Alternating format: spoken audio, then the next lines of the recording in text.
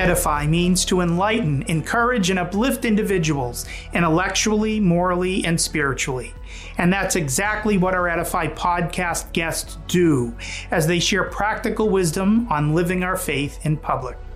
I'm Scott Landry. Thank you for joining us today.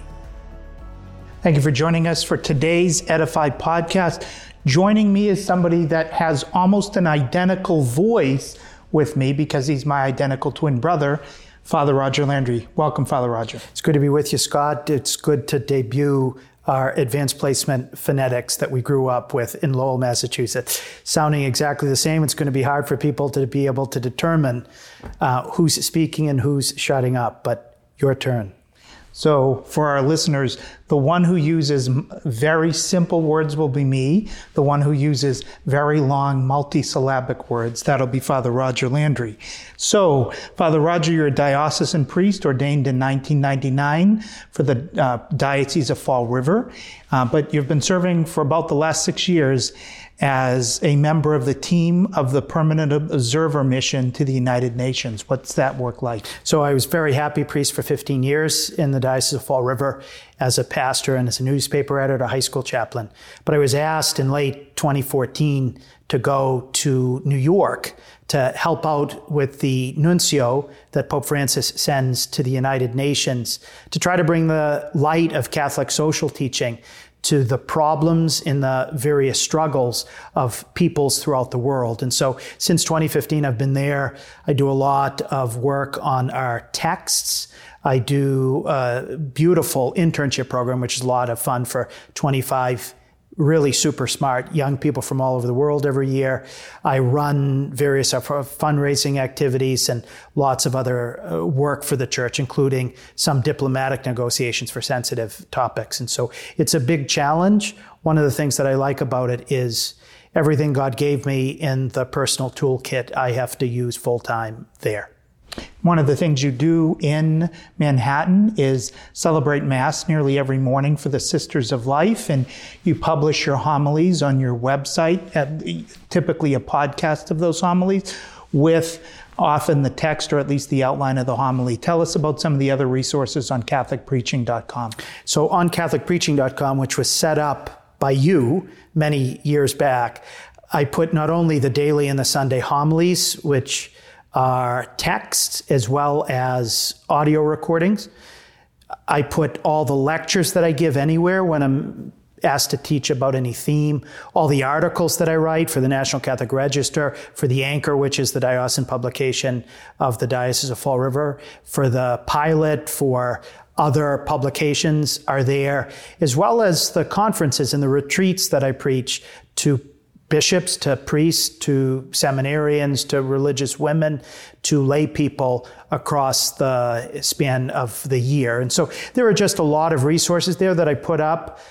First, for those who are hungry so that they have access to something. Sometimes people live many miles away from a local church and can't get to daily Mass. There's a resource there. Sometimes I put it up there likewise for brother priests in other places. There are many priests, for example, who work in English-speaking countries for whom English is not their first language. And so in their baby steps, as they're trying to preach in a new language, rather than have everybody shocked at grammatical mistakes and things like this, many priests, Sri Lanka, Uganda, you name it, send me emails just saying thanks for putting it on up because it's such an assistance at the beginning of their preaching in the language that sometimes we native English speakers can take for granted.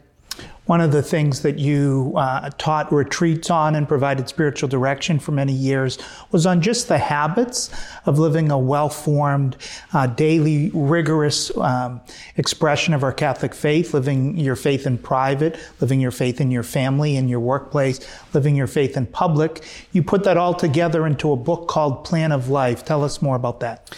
So becoming holy doesn't happen by accident. It requires a plan. Just like a successful sports team, just like a successful business, they require plans. So if we're going to take our soul as seriously as Bill Belichick takes the Patriots' playoff successes, we need to have a plan. And so I put in that book the various component parts of how to keep communion with the Lord all day long. So not just praying for 5 or 10 minutes a day, but how to do our work conscious that God's working with us. How to unite the beginning of the day, the middle of the day, the end of the day to God. How to take advantage and live the sacraments. How to pray certain times of the year slightly differently. How to fast, how to give alms, how to become more devout to Our Lady. All of those things are in this book. One of the greatest compliments that I ever received was from people who said that everyone in their family could read that book. It wasn't just the parents, but it was also the teenagers. It was even some of the young kids could have the book read to it. And I give the Daughters of St. Paul credit for that in the editing process, that they took away a lot of my multisyllabic words, or as we'd say, polysyllabic words, in order to make it intelligible for everybody. And so I would recommend it to people who want to begin that journey or advance that journey on the road to holiness, because it charts the way. One of the reasons that you're at the United Nations is because you've spent a lot of time thinking about public policy issues and the intersection with our Catholic faith, and how the truths of the Catholic faith can shed light on the public discussion and the decisions made by our legislatures and executives. What are some things you recommend for people who are just learning about the intersection of the Catholic faith and politics to get up to speed?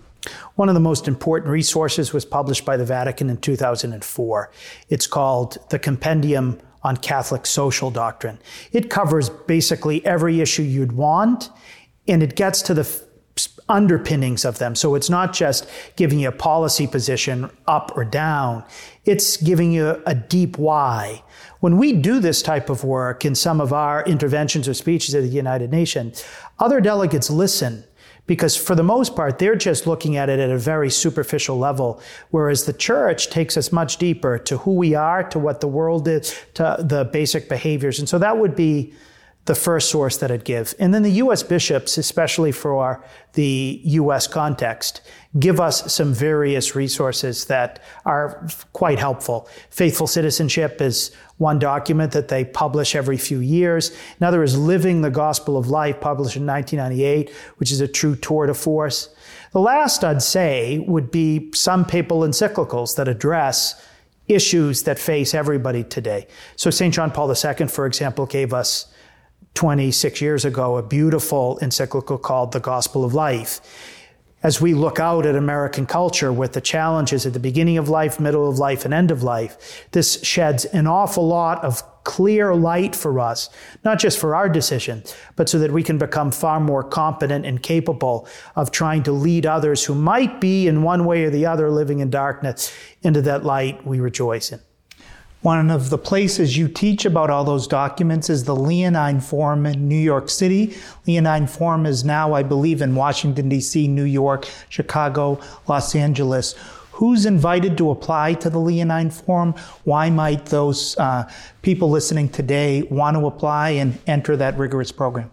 The Leonine Forum is an excellent program for young adult professionals in which we try to pass on to them 4 things. First, a deep knowledge of Catholic social teaching that they can apply to their various work circumstances. They come from various professions. Second, to really deepen their prayer life, because if they're going to be a Catholic physician or a Catholic lawyer or a Catholic person working at a bank in Manhattan, they need to unite their life to Jesus. And so through teaching them how to pray, masses, days of recollection, spending a whole day, learning better how to grow in devotion to Our Lady, for example, how to emulate Jesus' virtues in daily life. That's the second main sphere. The third is a sense of community, because so many people are isolated and independent. They're really looking for belonging. And the church was founded to bring us into communion with God and communion with others. So we very much try to facilitate that. And I'll be unabashed in saying I'm also trying to fix people up, because we've got both men and women there because of the importance of the vocation of marriage for the church and the world. The future of the world will pass by way of the family, St. John Paul II said. And the last is taking all that we've learned and applying it to fixing some social problems. Some of the times that's just helping out with the other apostolates that care for the poor. But there are a lot of young geniuses in this program, and we propose to them a problem. And how would we be able to address it? So some are computer techs working for Google. Others are great fundraisers and nonprofits already.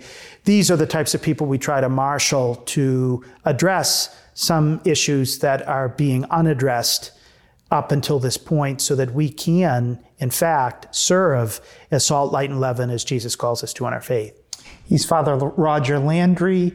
You can find his writings at CatholicPreaching.com. I'm proud to be his older brother. By 5 minutes.